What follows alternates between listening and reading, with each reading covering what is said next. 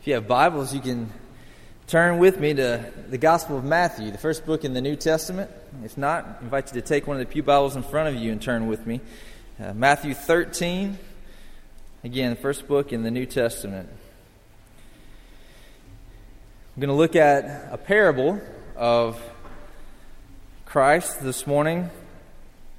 Jesus, in Matthew records for us the focus that Jesus had on the kingdom of God. He starts in his book towards the beginning with the Sermon on the Mount, which describes for us what the character of a disciple, the character of a child of the kingdom is supposed to be like. He describes it for us, and then he goes through and shows us what the kingdom looks like as we watch Jesus, his actions on a day-to-day basis. And then in the story that we'll look at today, Jesus is speaking to crowds, and he's speaking in parables. And even as he speaks, some will hear and understand and respond, and others will have the blinders on and won't understand and will turn away. And we'll see him move in the passage that we look at today as we read it from speaking to the crowds in parables and in terms that are general, and then moving even from there to the crowds inside of a house to the disciples, where he goes a little bit more intimate, a little bit deeper, and describes for them the details of what he's talking about this kingdom, what it looks like to be a follower. Let me start in verse 24 of chapter 13. He put another parable before them, saying, "The kingdom of heaven may be compared to a man who sowed good seed in his field. But while his men were sleeping, the enemy came and sowed weeds among the wheat and went away. So when the plants came up and bore grain, the weeds appeared also. And the servants of the master of the house came and said to him, 'Master, did you not sow good seed in your field? How then does it have weeds?' He said to them, 'An enemy has done this.' So the servant said to him, 'Then do you want us to go and gather them?' But he said, 'No, lest in gathering the weeds you root up the wheat along with them. Let both grow together until the harvest. And at harvest time I will tell the reapers, gather the weeds first and bind them in bundles to be burned, but gather the wheat into my barn.' He put another parable before them, saying, 'The kingdom of heaven is like a grain of mustard seed that a man took and sowed in his field. It's the smallest of all the seeds, but when it is grown, it is larger than all the garden plants and becomes a tree, so that the birds of the air come and make nests in its branches.' He told them another parable. 'The kingdom of heaven is like leaven that a woman took and hid in 3 measures of flour till it was all leavened.' All these things Jesus said to the crowds in parables. Indeed, he said nothing to them without a parable. This was to fulfill what was spoken by the prophet, 'I will open my mouth in parables. I will utter what has been hidden since the foundation of the world.'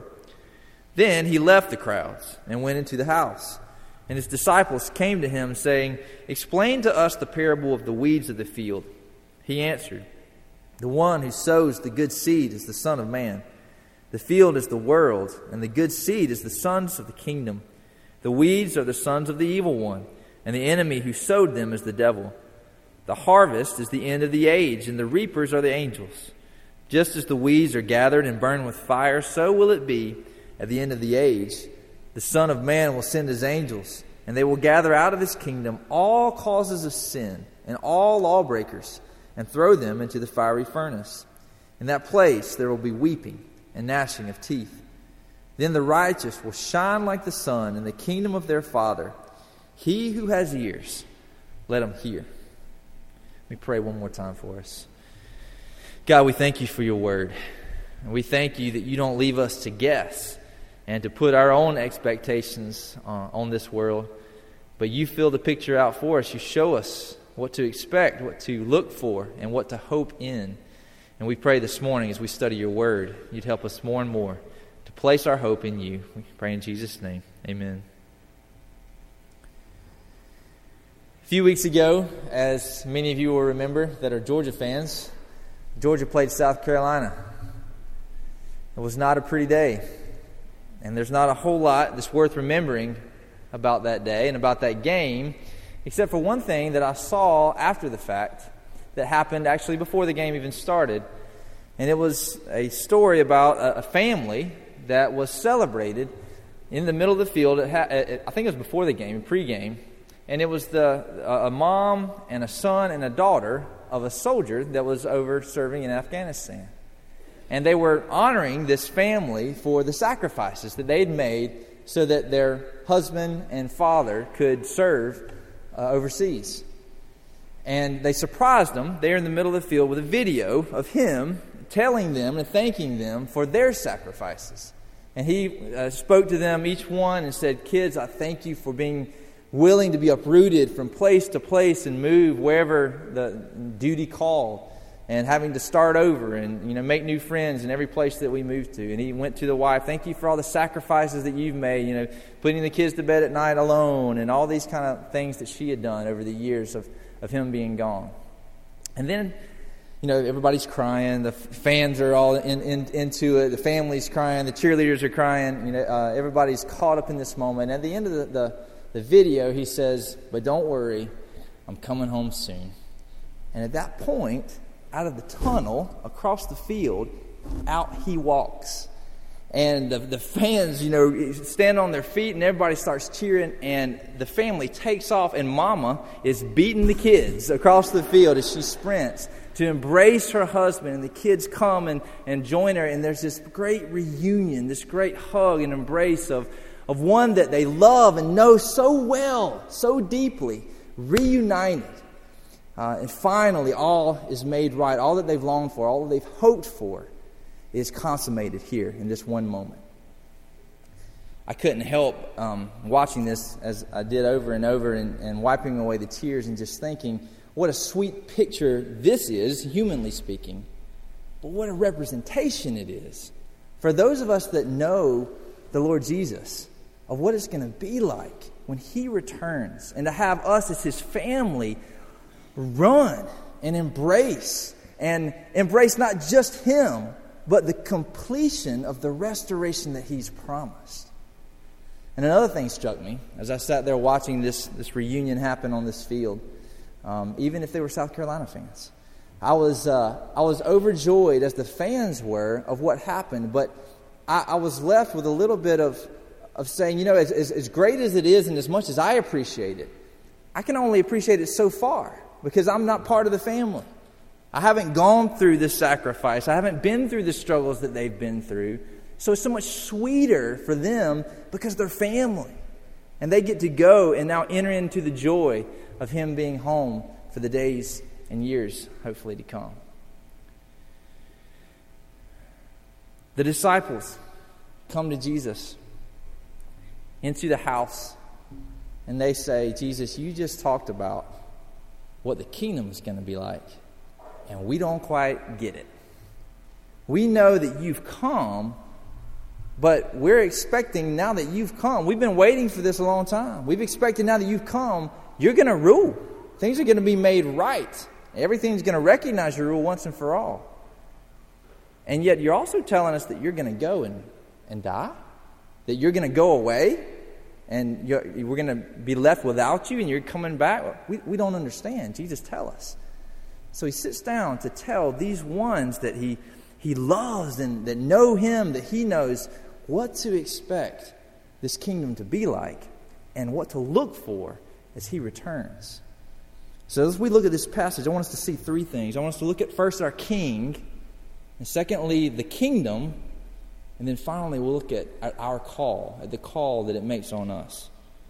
We start with the King. What do we learn from this parable about our King? Well, first of all, we see that our King is supremely confident and patient. He is confident and patient. Why? Well, He's confident and patient first and foremost because He knows that the seed that He's sown is good. It will produce fruit. It is good seed. He says it over and over. The servants come to Him and they don't say, "Hey, Jesus, we think you might have made a mistake. We think you might have gone to that place and bought that seed that is kind of mixed." No, they come to Him and they say, "Owner, master of the house, didn't you sow good seed? In other words, we know that you sow good seed. So why is there weeds?" It's a question that already knows the answer, that assumes the answer. Of course you sowed good seed. And He says, yes, the seed is good, and the seed is the sons of the kingdom that will bear fruit, that will follow after me and bear fruit. Now that may not seem to you as something that's out of the ordinary, but I think in practice it is. How many of us really and truly believe that we're good seed and that we're going to bear fruit and that it's guaranteed, it can be counted on? If you look at the statistics of those that study what a non-Christian's response would be to those that were invited to church by Christians, overwhelmingly, the numbers say that all they're waiting is to be asked and invited, and that they will come. That they long for a Christian to sit down with them, maybe not first of all in church, maybe first of all in my favorite place, in Starbucks, to say, hey, let's talk about some of these things that I have questions about. I wish somebody would sit and help me understand this Bible that seems so foreign to me. But there's an expectation of response. That's the perspective of the owner of the field, that the seed is good and that it will bear fruit, versus our tendency to be uncertain, to be timid, to think that if we share this, we're just going to get shut down. But he knows not only that the seed is good, but he has confidence and patience because the field is his. The field is his. He's not an intruder. He's not a renter. He owns the field. One of the reasons he doesn't get shaken when he sees that the enemy has sown bad seed and there's weeds that are starting to grow up is because he says, hey, the field is mine. I'll do with it what I want to do with it. I know where things are headed, and I know that even though bad seed has been sown, fruit will come. It's my field. I own it. And then thirdly, not only the seed is good and the field is his, but the power is his. They say knowledge is power. What does the owner know that gives him such calm and such confidence amidst such a dire situation? Well, it says he knows at least two things. First of all, he knows the enemy. When they come and say, what's happened? Who has done this? He knows exactly the answer. He says, I know who did this. It's the enemy. The enemy. And I know him. I know his schemes. I know what he's up to. I know how he practices. And that knowledge is power, because I know how he can be defeated. But not only do I know the enemy, he says, I know the end result. It's my field. I own it. I know what's going to be the end result. At the end, when it all comes up and it bears fruit, this is what we'll do. We'll come, and the harvesters will come, and they'll separate that which knows and is loyal to me, and those, sadly, that don't, and that have sown wickedness. And they'll be gathered up, and their end is certain. But so also is certain the end of the wheat. They'll shine like the stars. The righteousness will be shown forth. This king, this owner, is confident. He's patient. No, don't go root up. Just wait. Just be patient. What wouldn't you give to have that kind of confidence and patience when we look out at the world around us? Not to just be reactionary, not to throw our hands up in fear and in just confusion. What do we do? But to have the calm and confidence that looks out and says, everything's going to be okay. Everything's going to be okay. Still, if the question comes, if Jesus, if you're the king, why not go ahead and finish the deal? Why wait? Well, if we truly believe and know the king, then we're going to believe and follow what he tells us about his kingdom. And that's the second thing that we see here. He tells us what to expect, what his kingdom is like.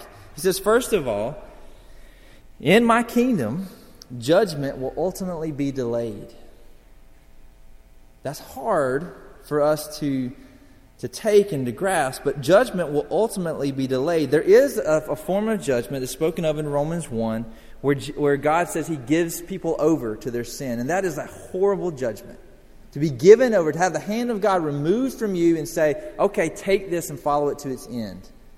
Because that means destruction. But ultimately, the judgment spoken of here that he's talking about is a future judgment. It's a judgment that will be fire and weeping and gnashing of teeth. The language here is too horrible for me to adequately describe. Unquenchable fire. Weeping over what's been lost and gnashing your teeth, still in the midst of all of it, being angry at the one who did so much on your behalf. The one that you should rightfully respect and follow, still that anger towards him. Is a horrible end for those that are apart from Christ. But that judgment will be delayed, it says. Secondly, he says the kingdom, the reason he delays, the main reason he waits, is because of his care for us. The servants come. What do they want to do? They want to do what we so often want to do. When we see problem, when we see wickedness in our midst or in our city or our country, we want to go root it out.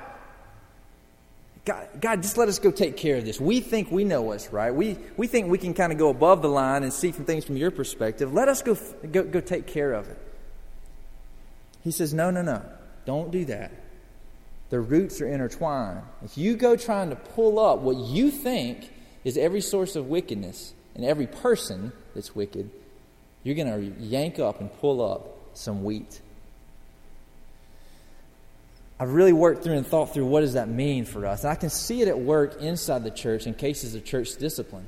If any of you have ever been involved in a case of church discipline, or you've seen it, or you've been affected by it, you know that it is never pretty. It's needed, but it's never pretty. Even when cases are crystal clear of someone being in open rebellion and needing the church to get involved for the care of their own souls, those that may be wheat end up unintentionally sometimes being rooted up because they don't understand, they don't have the full perspective, and they're just hurt by it. So if that's the case inside the church, how much more so outside the church do we, if we think we've got it figured out and we think we can be the judge and go out there and rid the world of wickedness, how much harm could we cause? These are some ways that I could see it happen. In the past, anytime the church has thought it had all figured out, thought it had all wisdom, and they knew right and wrong and could go weed out what's wrong, it made us into monsters. It's what things like the Crusades were all about. But on the other hand, I think part of what Jesus is keeping us from and not revealing all things to us yet is that the weight of it, a weight of knowing such knowledge would crush us. We, thankfully, don't have markings on our heads that say wheat or weed. We believe in election. The Bible teaches it that Jesus has appointed some to eternal life. But we don't know who they are. The servants that are coming here, they see the grain and the weeds starting to sprout up, but they can't tell yet fully what's what. And the owner says, wait till it bears full fruit. All will be made known, and then all will be made right. But thirdly, and I think this is where it gets at the most in this parable, is that our growth actually comes a lot of times by struggle and by giving ourselves for others. How much is the wheat going to be made that much stronger because of having to struggle for sunlight, because I have to wrestle for the nutrients of the soil? It's going to be that much stronger. That roots are going to be that much deeper. And the same is true for us. But also, I used to separate evangelism and discipleship. I thought we could get ourselves into a room and just learn all that needed to be learned and get equipped in all the techniques and everything else. Then we could go out there and evangelize and share the good news with the lost world out there. But what I learned is that evangelism and discipleship are intertwined. By part of me growing up in the Lord and being discipled is by being out there giving of myself. I grow personally as I share the gospel. I gain a vision for God's kingdom and what He can do as I practice it out there in a world that includes wickedness, includes weeds. So part of it is the owner saying, wait, your growth is intertwined in this. And by me allowing the weeds to grow up, you're going to be in a strange way, a beneficiary. You're going to be stronger. So judgment will ultimately be delayed. His care for us is the main reason that he waits. And thirdly, the third thing we learn about the kingdom is that it is progressing. We are sowing and growing even though we're an imperfect mix of wheat and weeds. And so we can expect fruit, but not necessarily security. We can expect opportunity to serve, but not necessarily the opportunity to be free from inconvenience. We can expect the kingdom to be coming, but not that the kingdom is yet complete. What do you expect? When I came to know the Lord in college, I had always heard in the church that once you get Jesus, everything just is all right from there on. And I believed it. And when I finally trusted Jesus, when I understood my own sin and gave my life to Him, it was great for a few weeks. And then I realized, wait a second, there's still sin in my own life. There's still sin in the world around me. This is hard. This Christian life thing is hard. What's going on here? It doesn't make sense. Jesus has come. Shouldn't it be all better now? And then I understood, wait a second, the kingdom is progressing in my own life and heart and in the world around me. I can expect fruit, but I can't expect everything to be perfect and security to be now.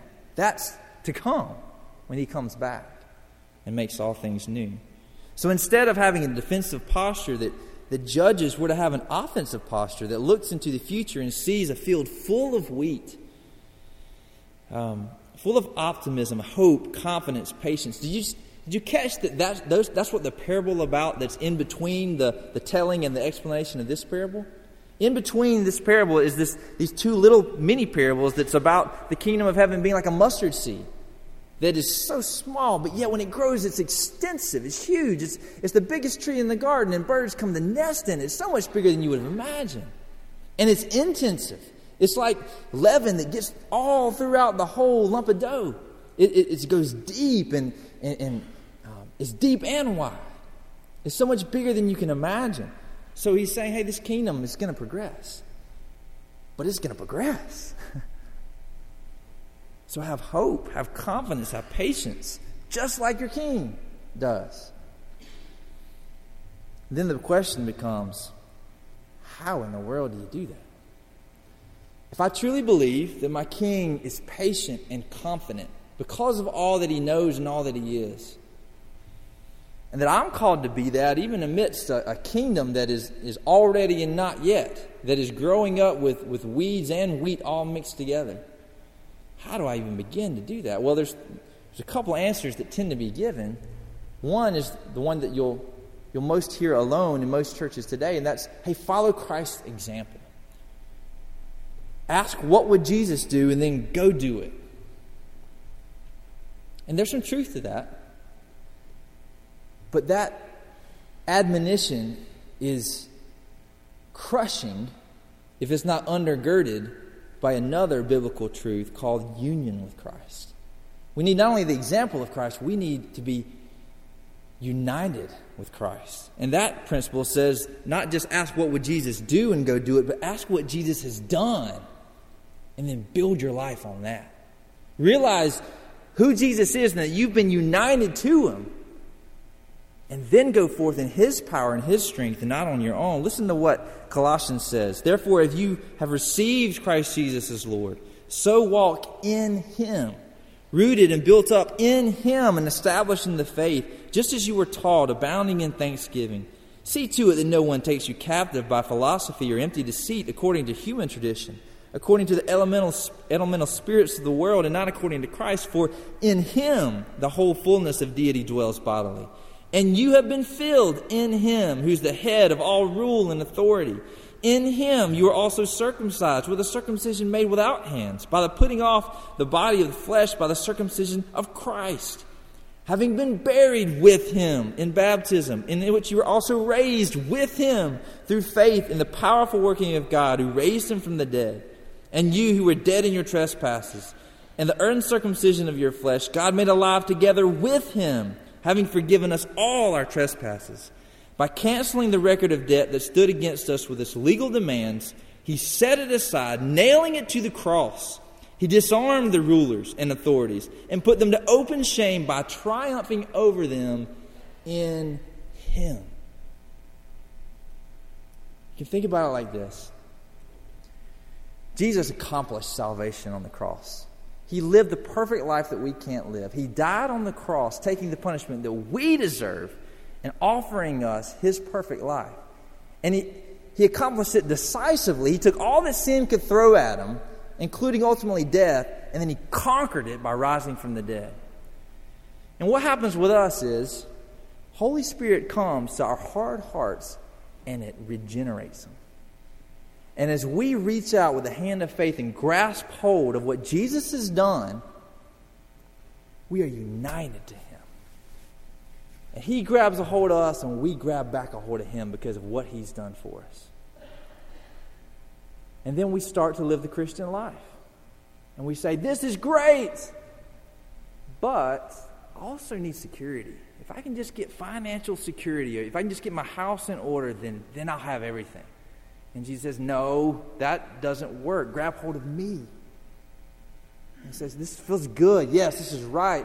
But if I can just get my family, my kids in the right school, in the right place, and then that'll be ultimate security. No, Jesus says, grab hold of me.